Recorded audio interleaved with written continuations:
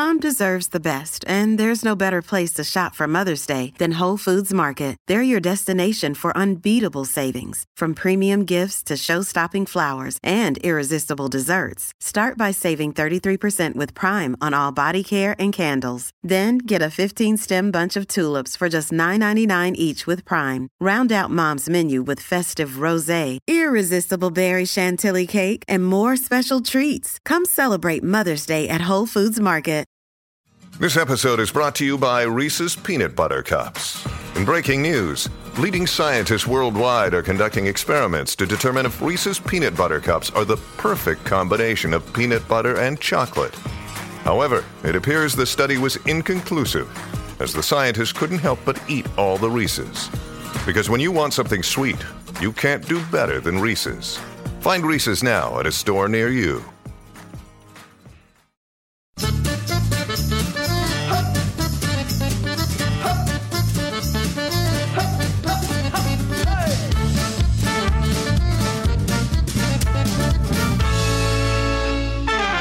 Hi, I'm James Deacon and welcome to Desert Island Dicks, the show that sees you marooned on a desert island after a plane crash with the worst people and worst things imaginable. Who they are and why they were a dick is up to you, and here to share their Desert Island Dicks with us today is Brexit commissioning editor for The Telegraph, Asa Bennett. Hello. Hi, Asa, how are you? I'm delighted to be here. Yeah, thank you so much Away for from coming. thinking about Brexit for a bit of a Brexit break. Oh, nice. Okay, a little Brexit break on the island. Oh, yeah, it's a bit of a catharsis. I mean, obviously you have to get quite far away from the Brexit debate like this, but if a desert island is my refuge, so be it. Okay, nice. Okay, as always, let's dive in. Who's going to be your first person? Well, I think I'm going to have to head straight for George Galloway. George Galloway. Okay. I know. Now, he obviously was the former Respect MP and very much is, I have no idea what he's doing these days, mainly because, I'll just be blunt, he's blocked me on Twitter. Okay. I cannot have any idea at all. We have clashed before, the almighty gorgeous George that he is, and it was for the weird reason, because I'm part of the special club of being blocked by George Galloway on Twitter, because I reported how he didn't compare the SNP to Nazis or something. I basically was fact-busting for him, and he's so touchy, his people just thought, right, that's it, he put the word Nazi and Galloway in a headline, block, basically. Wow. And okay. I've tried to point, basically, he's just got such a fantastically thin skin afterwards. I pointed out later on that he ran for London mayor in a campaign, I think it was back when Zach Goldsmith and Sadiq Khan were running. He had this maverick thing of George with the kind of trilby hat, like he's some kind of wannabe mobster. Yeah. And he recorded the strangest video of him, like in a misty night, walking down the street for about 30 seconds, a long tracking shot. And you're thinking, okay, where's this going? And he sort of goes, hello, I'm George Galloway. And it's like, wow, it's just come out from nowhere. He's just stayed in like a rubbish truck. What is that? Talking about, like, as London mayor, please, George, I've just lost it. As soon as, you try to think you're sort of an experimental art house film director. Wow, yeah. What's wrong with you, man? How odd? The weirdest thing was that despite being out of Parliament, he still had George Galloway MP. Right, okay. His profile. Yeah. I kind of pointed out to him, like on Twitter, of George, have you considered updating your job status? And he was like, no, you can't change it on Twitter. You can't change it on Facebook. It's so pathetic. Yeah.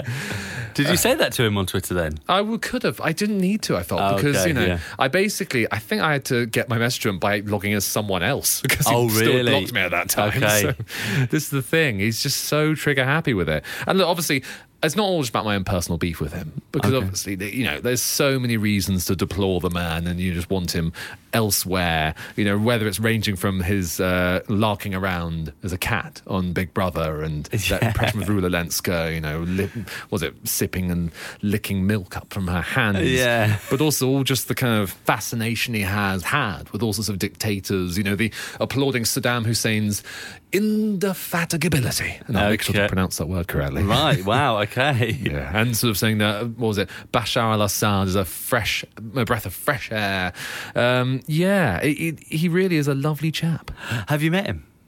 Through social media, I have. Through social media, okay. I think his people, friends of his have contacted me about all sorts that have happened, and had all sorts of stories about how he used to be. I was told once a boxer in Dundee. He was very good at this because he was in the Navy. He was old Fighting George. So obviously, I'm very careful what I'm saying because I want him charging into the studio to sort of give a 1-2. It's not live, so oh no, it's fine. I mean, he'll find out. Even if he doesn't know where I am on Twitter or on the social media airwaves, he'll track this place down because he basically, I swear to God, he probably has a Google search for his name or something. Oh yes, regularly, I imagine. Yeah. So I have no idea what he's doing now. Well, I think he presents a show on talk radio occasionally, and which he kind of brands himself as the sort of one person who's willing to be nice about Jeremy Corbyn and to say, and he posted and things like although I say I have no idea what he's doing now, I have seen people screenshot his tweets and into my timeline, so I'm aware of one or two really silly moments where, like, at one point when they were trying to kind of gang up on him, the Labour MPs, he posted this really weird tweet of him standing near, I think, Nelson's column, wearing his kind of all-encompassing Matrix coat again, with like a cigar in his mouth, chomping a cigar with Corbyn next to him, being like, I am the only one standing next to Jeremy. Oh, wow. Like, in that photo, yes, you are, mate. Yeah, just in that one picture. So this kind of paints a picture of him that he sees himself as kind of this kind of arty character with his like long coat on with his cigar, and he's like he really paints a picture of himself in his mind. I mean, he's just a wannabe revolutionary, and that the funniest thing about the Celebrity Big Brother thing, by the way, which we'll remember is just the cat, the leotard, he knocked around, how silly was he? Do you remember why he said he was going to go on that show? No. Because he wanted to talk about Palestine. Right, okay. That was his excuse. And I think at that time, he was still an MP, and that's why it was all controversial. And he said, oh, no, I am there to air the plight of the Palestinian people. And, he's someone who, goes off there on all sorts of adventures and you name it. And do you remember anything he said on that show about it? No, not at all. It's the delusion of the man. Is it the kind of thing that the producers might build up? George, have you got something controversial that you could say before you go on? Oh, yeah, I'll think of something. Don't worry. I'll have something on the day. Oh, no, I'm sure. Yeah. Instead, I suspect that he just wanted all the attention. He wanted the infamy. And the fact that, like, I remember after getting in, because he was briefly an MP and then he sort of left, came back to Bethnal Green and Bow, ousted Una King. And there was this really like nasty exchange with Jeremy Paxman on the election night where, Paxman was like, so, how do you feel about ousting one of the few, black female MPs in Parliament? And he just kept going, Jeremy, are you not going to thank me for my stunning electoral victory? I just refused to acknowledge it until you thanked him for his amazing electoral victory against the odds because I am George Galloway. Oh, right, okay, I see. Yeah.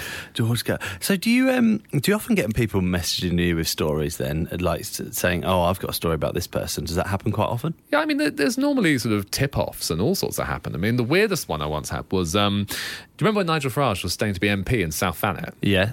And there was a... I'm trying to remember the name, it's completely absurd. There was this sort of comedy candidate, I'm thinking, called the Alzababist Fringe of Oog. They pretend to be sort of a cult from, like, you remember, like, sort of Scientologists? Yes. I think they were that sort of pastiche. Right. And this man would run around, in sort of army gear, combat gear. I think he won like 46 votes at the end or something. Amazing. And he would just keep sort of saying, like, Nigel's an absolute racist. He would just chase him. He was like the Al Murray sort of comedy candidate, but not funny. Right, basically. Okay. Yes. And so he would ring me up the whole time with bizarre tips. One was quite useful, actually. I'll give him credit. Go on. Then he basically said, well, we've heard that Nigel Farage has been trying to book a tank on election day to, like, ride around in. And, presumably the idea being People's Army. Look, there he is in a tank. The general. Nigel Farage. I'm Nigel Farage. Look at me. Sort of thing. And I was like, oh, how do you know this? Because we've been trying to book the tank. Oh, that's amazing. That's so good. It's been booked. And the thing is, I said to you in UKIP, okay, so what happened? They're like, well, we did think about this. We thought it would be a bit OTT. That's amazing. No wonder.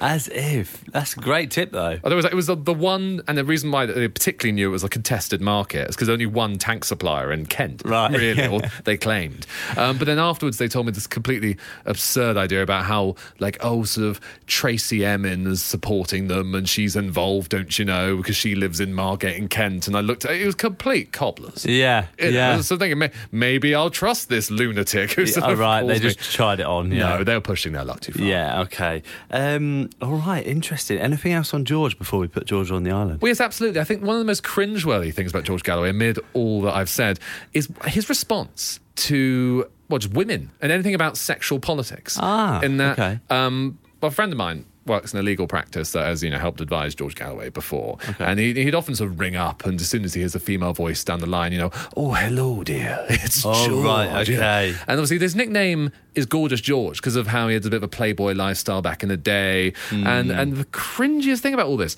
is, do you remember the Julian Assange, the early days of him having all this kind of accusations about his peccadillos, what he's done in Sweden, you name it.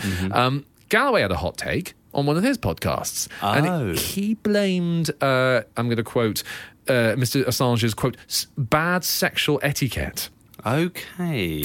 And opined that, again, it is even worse. And he said, quote, not everybody needs to be asked prior to each insertion. No. Yes. No. And so I was thinking, if you're taking... Oh, no, I can't... It's unspeakable, basically. That's unbelievable. I rest my case. Yeah, okay. Get him on that island. Yeah. Okay. Thank you very much, Asa. George Galloway goes on. And who's going to be his second choice? Well, after George Galloway, that may have been like shooting fish in a barrel, so I'm going to go for a bit more of an ambitious target here. Ed Miliband. Ed Miliband. Okay, Ed Miliband. Right. Well, where do I begin? I think it's just... We all remember how he was meant to be at one point the man who was going to be Prime Minister. The polls indicated it. Look at him. Let's think seriously about Prime Minister Miliband, the Miliband government, verge of power. Where is he now? Basically, he's still MP. And despite going around saying, OK, I back in my day, I would want to have no MPs taking second jobs. He's got a second job running a podcast, which obviously, to its credit, fine. OK, it's won awards. He sits there pontificating about, the joys of universal basic incomes and policies and just being like a one-man think tank and running arena tours, which you can sort of, do. Yeah, he's still meant to be an MP. And it's just bizarre, the man's priorities, because he's basically become a meme. Right, yes, okay. I see where you're going. He's sort of all things to all people now, where you just think, oh, isn't he really funny? He's sort of on Twitter, he's unleashed, he retweets Donald Trump saying, Donald's a bit xenophobic, and everyone's like, oh, wow, Ed Miliband, you're so witty. Wow, if only you were Prime Minister. He tried. He failed. At the same time, when he goes on, all these comedy shows or hosts the Jeremy Vine show where he just takes calls about toilets and it's all very funny. And it's I'm all funny. But what are you doing? You're still an MP. You're meant to be there helping shape Labour debate. Arguably, this is my pet theory, arguably he is responsible for everything we're in politics right now. Because if you trace that... Let's take a step back through politics for a second. The EU referendum, one of the key things people argued about from the Remain campaign that left them pulling their hair out was having someone like Jeremy Corbyn there, who was sort of a bit diffident, 7.5 out of 10 for the EU, didn't really bother, phoned it in, and... so, okay, you may argue that if they had someone more energetic, more sort of centrist, more pleasing to Remain campaign, then, things may have gone a bit differently. Okay, wind it back a step further. Obviously, Miliband does credit that he did try and say radical things, mansion tax, you name it. He was the intellectual foreground for Corbyn. And so there's that helped him. At the same time, his reaction to... basically when this Labour MP Eric Joyce headbutted a Tory in a bar, and his reaction was to kind of bring in all this changes because then the whole hullabaloo in the constituency of Falkirk meant that they were going to, have to try and worry about the Unite Union sort of tinkering with the vote, and he decided, okay, infamously if you pay £3 you can be a member of the Labour Party thing. Okay, right. And that's infamously the Corbyn, fans dived on that in a way. And so basically Miliband's responsible for everything in my view. Responsible for everything. Just, it's a chain of events, a domino chain that sort of begins with how he's handled these things. It's a sort of sliding doors scenario where, if he'd handled that differently, if, let's say, he'd, campaigned ever so slightly differently, maybe Corbyn wouldn't be in, maybe he'd still be around. Who knows? I mean, it's just, basically, this is where it all went off the rails. Are you saying that Ed Miliband is responsible for Brexit? You could draw a very clear line. I mean, it's. I'm not saying that he is the only cause. Of course, I can be very earnest with you for a second and say there's long brewing, 40 years of discontent, etc., etc. But let's put it this way: if he, would still been on, if he'd still clung on in some ways, if he hadn't been, everyone says, oh, he's such a genius now, he's so clever, look at him, sort of enthusiastic and genial outside of power, it could have been a different story. It's fascinating to ponder. At the same time, because whenever he's asked now about things that happen in Corbyn's Labour, he always sort of acts like a bemused outsider. Okay. Not sort of elder statesman who was head of the Labour Party. He always comes late to the kind of, whenever some anti-Semitic outrage is happening or some debate goes on, he sort of acts like, oh, no, don't ask me, I'm just a podcaster. Sort of thing. It's like, come on, you respect your position in that way. Yes. You've been somewhere. You sort of, and like, this is the thing. Obviously, I would, if you became leader of the Labour Party, so I congratulate you. I'd be very surprised. But of course. It's like, you'd at least know your position, as I said. So you'd appreciate that. Maybe I'm just jealous of how he can... No, go on. You were making a point. Go and how for he it. can be an MP and a podcaster at the same time or something. He's a man of many talents. Maybe I am, but it just seems presumptuous. And the fact that he just seems to get off scot-free from all this and just act sort of bemused and say, tune into my next arena tour and, make sure to follow me next time. It's like, well, everyone piles so much blame on David Cameron, George Osborne, the Tory side. But what about the Labour lot?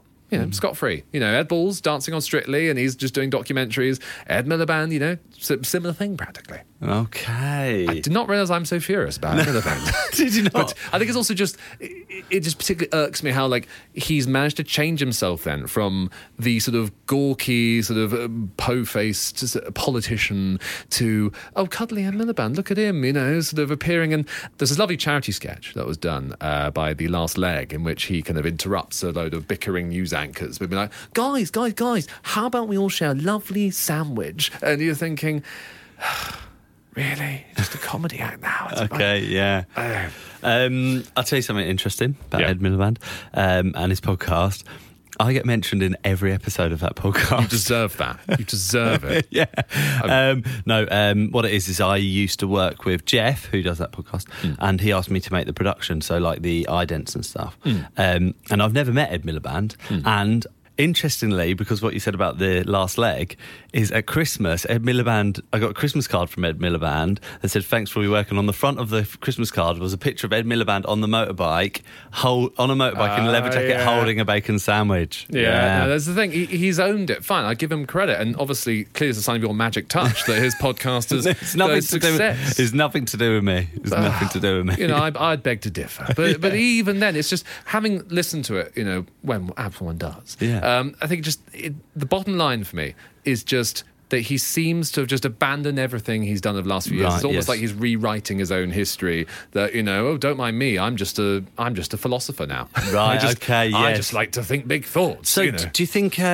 Do you think that it's out of? So is it being naive here? Is it out of character for an MP to do something like that, to do a podcast? Is there any other cases that you can think of similar? Well, I think it's perfectly rational. There's reasonable allowances for it. But the thing is that Miliband used to be really earnest as Labour leader, saying that MPs shouldn't take second jobs. Okay. And he's literally breaking his own word. Okay. I mean, it's one of those many things where if you compare Labour leader Ed Miliband, man who could be Prime Minister Ed Miliband, to just this guy, hello, I'm Doncaster North MP Ed Miliband. It's just you do quite different. A good impression, actually. Thank you. It's always an inverse proportion. For when I don't do it on demand, I seem to do it really well. When people are like, right, so can you try and do an Ed Miliband? Oh, well, guys, that was good. It was to Tony Blair for some reason. Anyway. No, that was... Oh, yeah, it was kind of leaning on the Blair, actually. Yeah, too much in my view. But hey, that's in some ways why people wanted to have him as Labour leader, because he wasn't Blair. Okay. He was more New Labour, a break from that. Okay. Ed Miliband, anything else on Ed Miliband? I think I've vented my spleen enough on him. Yeah, he's on the island. Okay, and who's going to be the third choice? Well, this is a decisive break from politics. Interesting, okay. Paul Hollywood. Paul Hollywood! I know. I mean, first off, I did double check this, and Paul Hollywood is his real name. And I thought, come on, a name like Hollywood, you must think it's fake. It's like that Homer Simpson when he called himself Max Power. Yes, too good to be true. But no, that's really his name. I think it's just, there's nothing I can approve of with that man. No, okay. It all began, I suppose, as everyone will hopefully agree with me on, when he betrayed Mary Berry and Mel and Sue by, taking the dough, as it were, running off to a new production company for Channel 4, not deciding to spin off the original gang, let a new generation come through. Instead, Paul saw the pound signs and, saw where his money would be made. Okay, right, a business decision, fine. And there's also just that thing where, look, we're all taking the mick out of Sean Walsh and Katya Jones for having a bit of a snog. Oh my God, this is an awful, affair, you name it. All the headlines that go with that on Strictly. But then, he had his own thing, which he completely gets forgiven for, it seems. And it all passes over of when he went off to America and getting, shall we say, too close to an American female judge on that show, a sort of like America's baking contest equivalent. Interesting. And then he did all kind of, I'm so sorry. I'm okay now. My personal life is fine. And, just being a silly, silly man. And then suddenly he's now seems to be off with someone who's 30 years younger than him. Interesting. And now he's separated. Obviously, I think it's just the standards he's setting amid all this. And at the same time, personal life notwithstanding, running, it seems, an absolutely... It's that sort of cash cow process he's now got as a cookery expert. It's almost like with Jamie Oliver, but Jamie Oliver's too easy to slag off. So this is why I'm focusing on Hollywood, where it's part of the business. He cranks out the books every year, a new documentary on things. I think I was double checking before coming in, and he has about 7 books out with just his name on them, cookbooks. There's sort of Paul Hollywood's breads, Paul Hollywood's puds, Paul Hollywood's 100 best breads. Breads, incidentally, as we know, are a specialism of his, because he made the most expensive bread in Britain. Yeah. £15 a kilo. Who buys bread that expensive? Is that how much it was? Yes. £15 a kilo. Oh, that's expensive bread. I mean, it's sort of, even Harrods probably would turn their nose up about how expensive that is. But this is part of apparently the Hollywood taste for you there. Right. And so I think it's just, the books thing just really hacks me off. In some ways, I know, because obviously if you're a celebrity, you have to turn yourself into a money-making machine. But it just makes it feel there's so much less soul in it. Because obviously you think, okay, particularly for cooking, maybe I've only got 1-2 books, classic Delia Smith, a Bible of many kitchens. And you think, okay, once you've done that, once you've said, okay, here are the best puds, here's some more good puds. Yes, okay. And even more. It just hooks you in. Really okay. Paul Hollywood has come up on this before, but it was for a very personal reason. And a comedian I had on recently called Matt Adlington, he said that he was in Australia and he was crossing the road and this Bentley sped up as he was crossing the road, and he had to sort of scarper across the road and look back, and then the person he was with nudged him and said, that was Paul Hollywood in that car. And he was like, he almost just run me over. Well, there we go. That's all you need to know about the man. I know. That's classically, that's how he is. And the same thing, I know what he's praised for is that sort of everyday bloke, not too fancy. Yes. And, people lionise on the British Bake Off how he has something called the Hollywood handshake. I know. What? And that's just sort of evolved over time, isn't it? It's just I think it's just people clearly taking the piss out of the man having a basic sense of etiquette and manners. Here you go with the big hammy mitt. You're just like, well done, that's a nice topping. And he just comes and sort of judges you, peers his big meat face over your shoulder while you're cooking and sort of pontificates. Basically, I just can't bear the man. He's like judging your pile of sort of flour and water and butter mixed together for episodes and episodes. And just say, it's the easiest job ever as well. Just being the Bake Off judge, because in some ways, just being able to sort of stick your finger in the cake and go, oh, well, you need to work on that a bit. We don't know. We can't taste the same cake. No. Just go, oh, well, that sounds like a really good job. Well, you'd know. And saying that they have to do it because they respect him and because they want a Paul Hollywood handshake. That's it. And nowadays, I know people go on to have careers after the Bake Off. If you've been on the Bake Off, you can go on to have a career of some description. But anyone that's been on telly for any reason nowadays seems to be able to make a career out of it, right? Oh, of course. It's just, any of these shows, you can do something afterwards, get an agent, and that's it. Oh, yeah, definitely. And I'm sure some of it is just a matter of getting yourself as far away from Paul Hollywood as possible. That's only my strategy, given that it seems that many of them are at least Bake Off, unlike other reality shows, at least has people who genuinely have a passion for it and just want to bake. And so obviously some of them aren't, on the panel shows, turning into sort of pundits and having their own talk shows. They just open their own quiet bakery shop and there we go. That's it. I'm going to get some bread from matey. It's not like an apprentice where you just have to live on Lord Sugar's coattails, permanently working with him, shackled by the leg to him for life. Yeah. Okay, so Paul Hollywood goes on the island. And thing is, I was thinking of someone else who could really well join him, or instead of him, but why not with him as well? Okay, a sneaky extra. Okay, let's do it. Smuggle him on the boat, why not? Yeah, okay. David Williams. David Williams. Okay. I mean, the man, there's one thing I would share, in the sort of the shotgun blast of criticism I'm using here that could hit them both in a sense.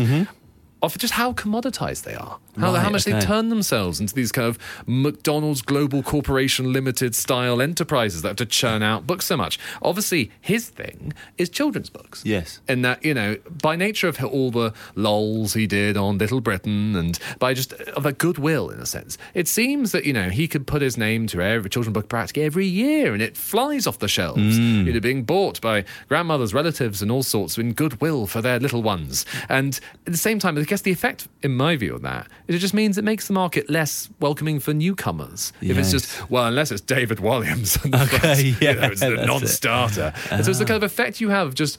I mean, I have no proof, and I'm not going to suggest at all that he doesn't write them or anything. It's more just that he'd at least have his name on them. Yes. And so by dint of the Williams brand, it feels like unless you are a celebrity, unless you made your name elsewhere, you can't make your name there. Yes. The same way with Hollywood. Of course, there's no emerging culinary writers who just, from the grassroots, by word of mouth, write their own books. No. It says, it's Hollywood with the big name on all the shelves. And then it's in everyone's Christmas list or underneath every tree. Exactly. You can't escape Hollywood or Williams. Okay. They're the sort of Gemma Collins of their industries in that sense. Interesting. Just a lot of PR, but there we go. But what have they got going for them? Because at the same time, the other extra note with Williams, but this is maybe for another episode practically. It's just the way everyone adores him, but then they all forget about Matt Lucas. Yes, who I think was very much. He pulled his weight, very much half, if not more, of the comedic talent on Little Britain. Absolutely, yeah. So now everyone's like, oh, no, David Williams gets to all the fun, sort of just like pretend snogging Simon Cowell on I know, it's tedious, isn't it? Yeah. It is tedious. Matt Lucas, he was the baby on Shooting Stars. He was there first, right? And as far as I'm aware, maybe he wants to live a slightly more quiet life. I think it's maybe a bit of that, but also perhaps, and this might be getting a bit sort of too woke to say it, but because David Williams is, sort of tall, photogenic, conventional sort of looking man, it's much easier to imagine him just on things, right? Whereas Matt Lucas, of course, bold, looks different. He plays the twins in Alice in Wonderland, for example. The two egg twins. So it's less adaptable. And the thing is, Williams, actually, that reminds me of something else he's done. Just shows how soulless and effortless some of his work is. Because I remember they've revived a show recently, I think from the 80s, like one of those clip shows of, in a spirit of kind of You've Been Framed, yes. or in which he's on it now as like the sort of MC. But he's too lazy to turn up in the studio, so it's just like it's a sort of CGI cartoon version of him commenting popped up on the screen, just saying, "God, that was a funny clip." It's one of those shows that was like when things go wrong, right? On Okay, TV. right. But he's just recorded it. Maybe someone's gone to his house to record because he couldn't be bothered to leave his house, and they just do a CG. He's probably just in his pajamas. This thing is so busy, we'll crank out more children's books at the same time. He's just phoning it in. Ridiculous. So I just knew about it when I read that. I thought, oh, it's too much Williams. A bonus Williams. Okay, all right. We'll sneak Williams. Don't tell anyone. In the cargo hold. Okay, Asa, thank you very much. Pleasure. Now, mercifully, among the wreckage of the plane, there was some food and drink left over. Unfortunately for you, it's your least favourite food and drink in the world. What are they and why are they so bad? Food? I'd say wasabi. Wasabi crackers. The biscuits, the little things you get. Okay. Only because they taste horrendous. Yeah. It tastes of like sewage warmed up, basically. Sort of, and yet with that sort of kick at the end, is like curry gone wrong. It's wrong. And the thing that annoys me most about them is how, because of many bars, obviously, are trying to be a bit classy these days. Gastropubs, they give you this sort of cocktail mix of, little lovely sort of sticks of all sorts, prawn cocktail, you name it. And there's always the wasabi somewhere there. It's sort of like a Russian roulette. You pick it absentmindedly thinking, oh, great, it's, a popcorn. A little snack, it's wasabi flavour. No.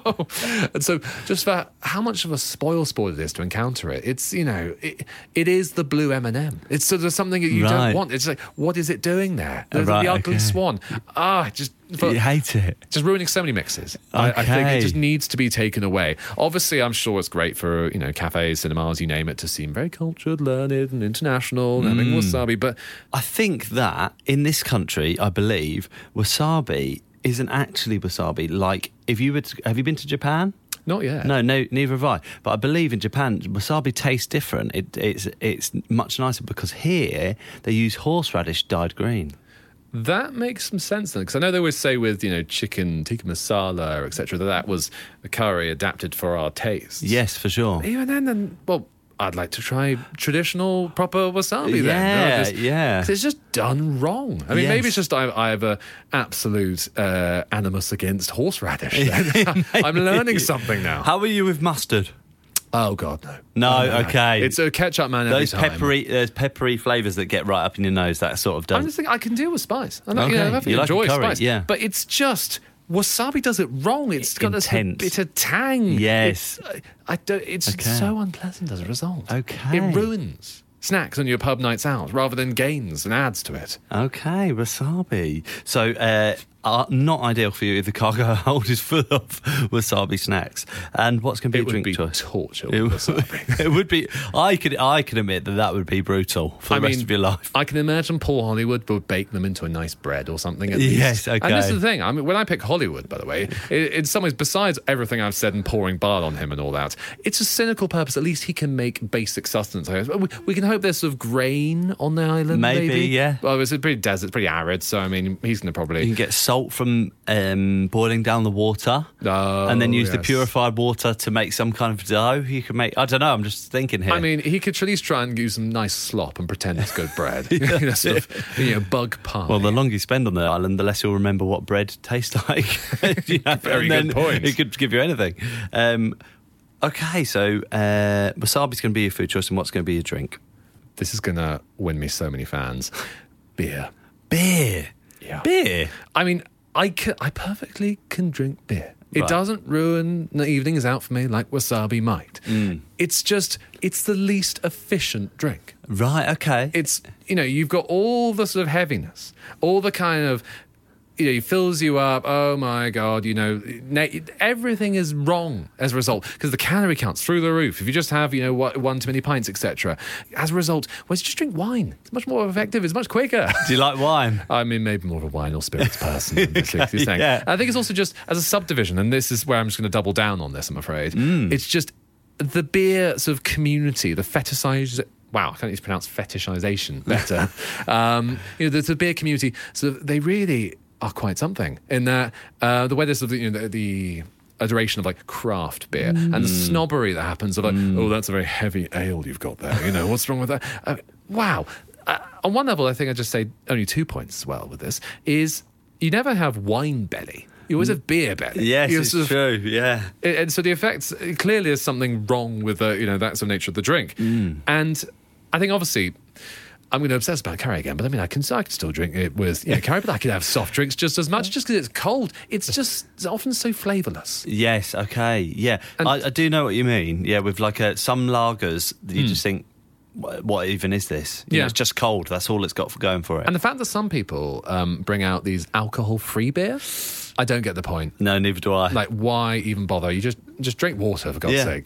Drink water, and if you want something with flavour, just enjoy treat yourself to a nice full-fat Coke or something. Exactly. And the thing is, I have to say, the reputation for beer has taken a bit of a knock recently, given Brett Kavanaugh. Yes, okay. During the Supreme Court hearings, when obviously, with advocates like him, weeping in front of the great and good of America and saying, I like beer. I drink beer. I like beer. So I just thought at that point, I was like, wow, what people, obviously I'm not saying all beer drinkers are like him.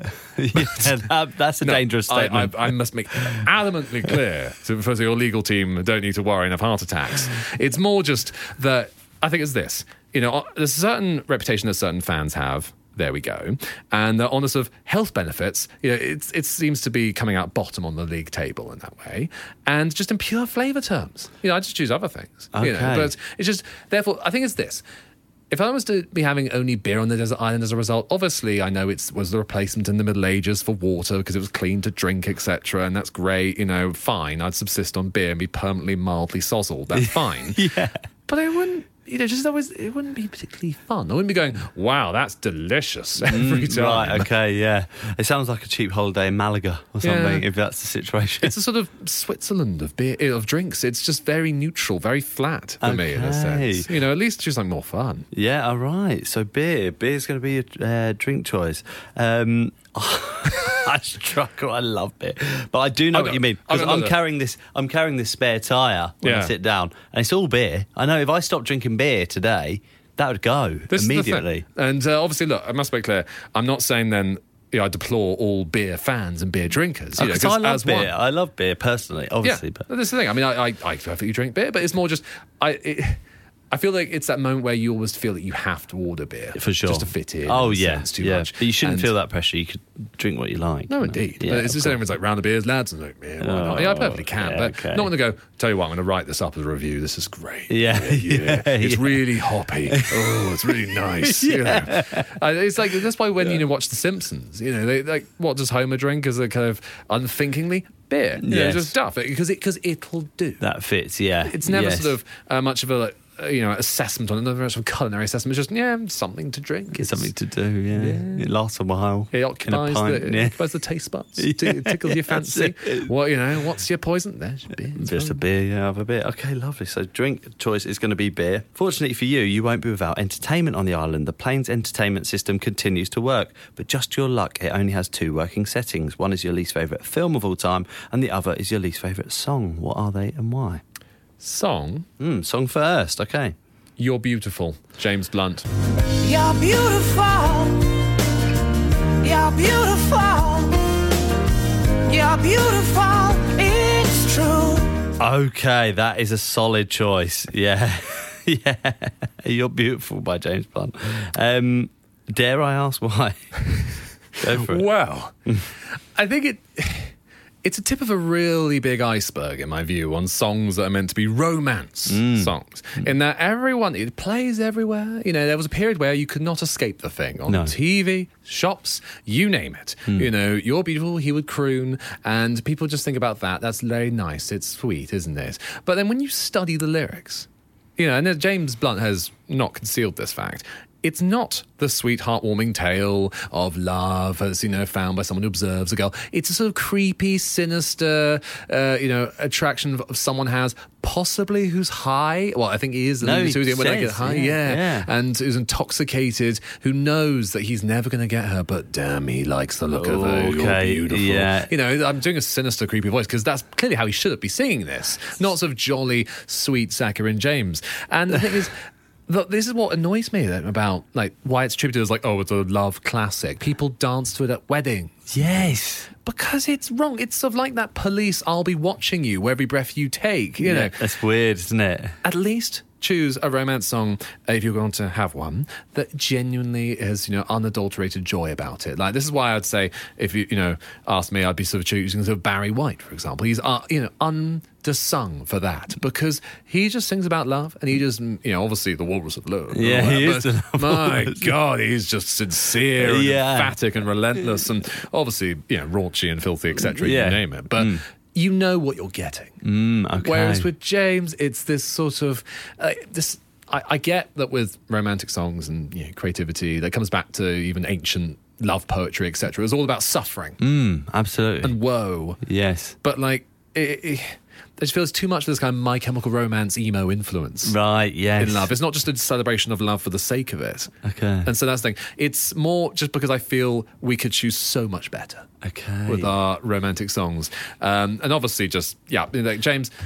I think the lyrics I looked at you on the subway, you were with another man. Yes. And it's like he's just looking at some man is out with his girlfriend and James Blunt's there stoned on a subway staring at this guy's girlfriend. Imagine. It's creepy. Mean, feels sort of like Sean Walsh would sing it, but this is the thing, clearly, in that it's just not right. And then the fact, everyone likes to slag off Robin Thicke's Blurred Lines. Yes. For the kind of, what is it? It's really a bit dodgy, a bit, disrespectful of boundaries and all that. Same thing, again. But then James Blunt gets off scot-free. Interesting. I'm not saying the same tones, but obviously it's that people celebrate it with the same relish, or we used to at least. It goes into the romance top hits. But they don't realise the meaning, they don't appreciate that. And it's obviously the songs that, the artists who just will, be more sincere and you can actually enjoy the meaning of it without going, oh, what am I actually singing? Yes. It's sort of like, it cuts to, this iceberg is huge in my view in music, because it's like Spice Girls 2 becomes 1. Right, okay. Which I take it you are a Spice Girls aficionado then, because I'm just trying to think of the lyrics as you. Don't worry, I'm going to unpack this for you. You're going to film it. I'm going to okay, unpack this for you. Because I'm sure many female listeners will remember it and may have sung it in their youth. But when the lyrics are "Tonight, baby, tonight, 2 becomes 1. I need some love with the human touch." Okay. Come on. I think the key line: "Come on, put it on, baby." Yeah. Okay. Right. It's about, obviously, let's put it this way. I know this is a family-friendly podcast. Opening, prophylactics for use in such massive enjoyment and all that. It's enough to, make the Mary Whitehouses, faint if they realise to study this. Okay. And yet, again, people sing it just thinking, this is all very jaunty and fun. It's all about, it gets rather more than you bargained for. Interesting. Let's put it that way. Okay. But no, sorry, I sound incredibly prudish, like highlighting that. But it's just the kind of sting in the tail. Some of these songs, that are just kind of, I'm going to sing James Blunt. And this is where, he sticks in my mind most. Because it's the one that, people go, he's genius, he's so clever on Twitter, he's like Ed Miliband, slagging everyone off, you name it. Yes. So witty. And, at the same time, he knows. He's laughing at everyone who enjoys his songs. Obviously, he's made bajillions out of them. Loads of money he would have made out of that song. And that's the grossest naivety of it all, that we all go, isn't it wonderful? He's such a romantic, crooner. No, he's just having us all for a laugh. It's very creepy. Yeah, you're very right. Very good troll. Yes, he is. Well done. I think it's respect for his creative endeavour. Trolling long before Twitter. There we go. Wow, interesting. Asa. It is also interesting that you pick up on this iceberg, because I think lyrical content in songs definitely isn't considered enough. And it's like, sometimes you hear a song and you think, how are they getting away with this? And it's it's like songs for children, or songs that are aimed at sort of a young teenage market that are quite clearly about sex. And you're just thinking, interesting. I mean that's a whole different creative tension, of course. Right, yeah. Smuggling, not so smart, and what exactly, innuendos. Yeah. But I think it's the thing that more sticks in my craw, which is why I'm more highlighting in focusing on Blunt here, is just that he manages, it's not maybe him putting in extra smart, isn't that a bit naughty, cheeky, James. It's just that it's wrapped up in this friendly, it's just sweet, it's tender, it's lovely, it's caring. Right. No, it's not. You could, let's put it this way, you could take the lyrics and, I don't know, you could have them being done by some psychopath in a horror film, sort of being said by him. You could put them in that person's mouth, rewrite the script, adapt it, do a trailer of, someone crooning "You're beautiful" while sort of stalking someone on a subway. Again, same scene, same lyrics. Yes, just done differently without James's lyrical voice. Okay, amazing. All right, thank you very much. You're Beautiful by James Blunt, for reasons that I would never have guessed. And I thought I'd surprise. Yeah, no, it was good. And what's going to be film choice? Now, my film choice is somewhat controversial, potentially. It's just Harry Potter. Harry Potter? Yeah. Any Harry Potter, or the saga? The Harry Potter saga. In that I've watched Harry Potters. I've been, in the sense of I've been in the room and when they've been on, and I've had to, watch and take them in. I just don't get it. Obviously magical wonder, etc. But it's been done before. I mean, obviously great. It's done this whole world of interesting stories. I mean, look, let's put it this way. We also bend over backwards in delight and squeal every time there's Harry Potter out. The cues it would summon of all sorts. I mean, I went to school, primary school with Emma Watson. Oh, wow, okay. I remember what happened with, when she got cast. Right. In Harry Potter. And it was this thing where, average Emma Watson, here we go, just part of the school, as happy as anyone. And then suddenly all these arrangements will be put in place of okay, so there'll always be a seat on the bus and you go on field trips just in case Emma wants to say she wants to come to, across to Normandy at the last minute. It will always just be just in case Emma with a busy filming schedule wanted to come along, And so all the special arrangements will be done and how, she was gone, spirited off into a world of, global stardom at that point. Yes. But it's just at this point, this is not just a massive beef of, no, yeah, Watson was it's cast, interesting. not me. No, it's very interesting, yeah. At the same time, when you think of what the story is, boy wizards and all that. I mean, I remember when I was younger, reading about, Merlin Jr. sort of things. It's just that, it's been done. It's not that groundbreaking. And obviously, fine, I'll take my hat off to J.K. Rowling. She's created a big universe, the Potterverse, but then some of the fans are a bit, a bit much with it, given that the way they sort of paroxysms of shock or horror when she announces that, let's say Dumbledore is gay. Right. Say that, okay. They go, no, I have my own conception of Dumbledore. How could you? And, yes. the arguments, the fights, they're just, oh, jeez. It's the cult. It's like there's this cult of Harry Potter. You often see people with a Harry Potter tattoo. A little sneaky, the triangle with the circle and the that's the Harry Potter thing, isn't it? Yes, no, completely. Yeah. And you're like, oh, right, okay, you must really like Harry Potter. And it sort of creeps in when they sort of say, this is the... at one point I remember being on BBC News with someone, talking about Brexit, very bread and butter sort of stuff for me, of course. And then someone was like, well, the manifesto is Theresa May's Horcrux. It's like, I don't know what I say to that. Is that an insult? What have you said? And obviously I'm like, and I looked up because obviously I feel I'm meant to be a stickler for these things. And it was, obviously it's that thing where if it's smashed, Voldemort dies and all that. Right, okay. And even it didn't work. Just people dropping Harry Potter references in. You can't just do that just on BBC I'm being really witty and clever. It's like, no. Just, try to be down with the kids or something. Can you have to jazz up Brexit coverage somehow? But, saying, that... Alan Rickman in Brussels. No, doesn't make sense. So it's just the influence it's had. I'd say, obviously, great. I mean, I'll take my hat off to children reading. It's a wonderful thing. It's great to encourage them. Yes. But it's just way overrated. Okay. Wow. So no, you have no ambition to go to Harry Potter World in... Oh my God. Hertfordshire somewhere. Please don't... let's put it this way. If Harry Potter World was suddenly opened a branch on that desert island, I think I'd just be done. Oh no, please. It's the end. Paul Hollywood, bake me into one of your pies or something. Just get me away. Okay. If that's my only entertainment on that world, just Harry Potter books, it'd just be... I don't know, I'd just grow the beard game like over. Hagrid. It'd be game over for me, man. Thank you very much, Asa. Harry Potter is going to be a film choice, maybe somewhat controversially. And finally, the island is overrun by the biggest dick of all the animals. Which animal is it and why?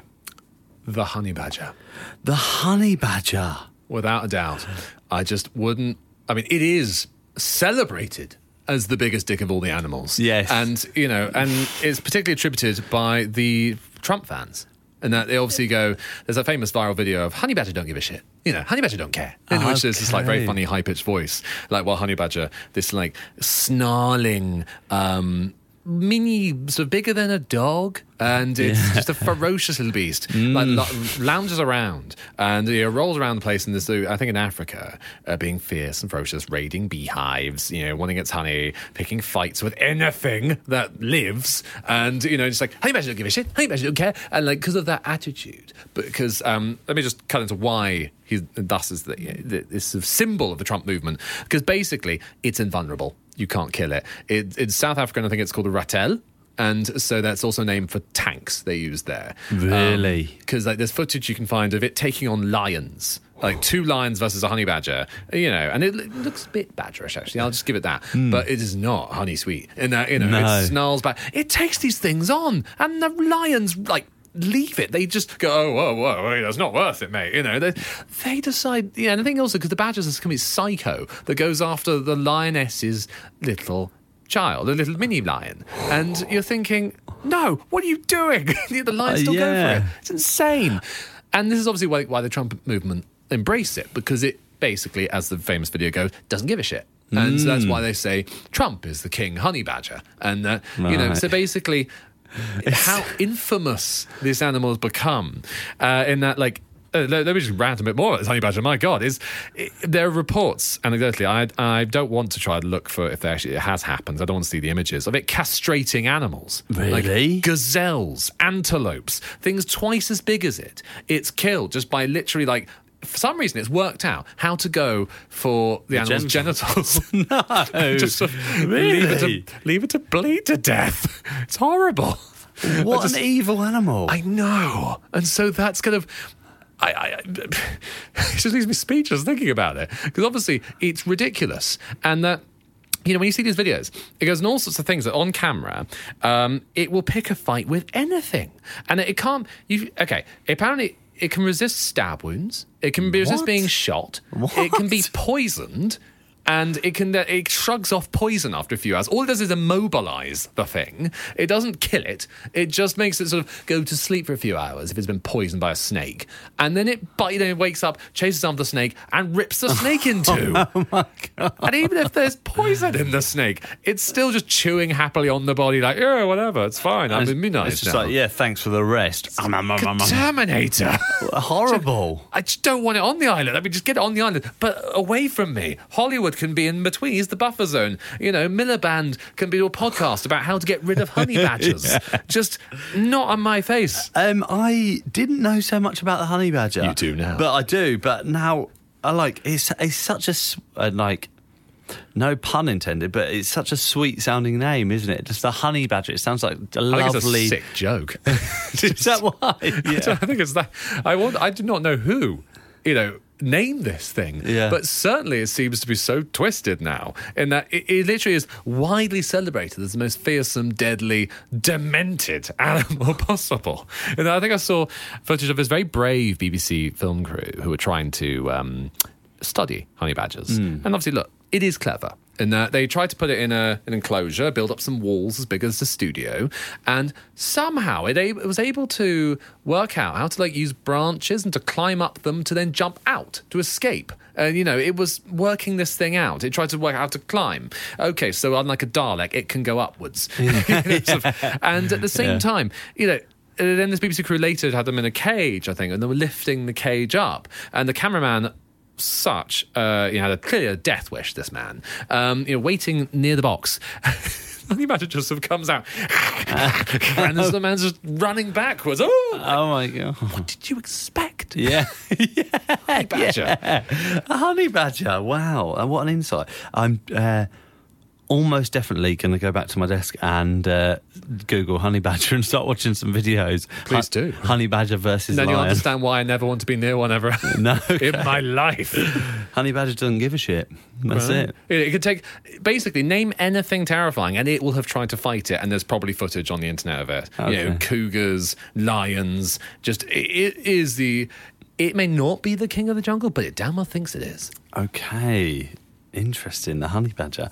Asa, thank you so much for coming in. Pleasure. It's been a real insight. Asa, if people want to see or hear more from you, where can they find you? Well, you can find me at The Telegraph. Yes. And I normally sort of pop on Sky or BBC talking about... Whenever there's Brexit in the news, I am there. It's like the bat signal for me.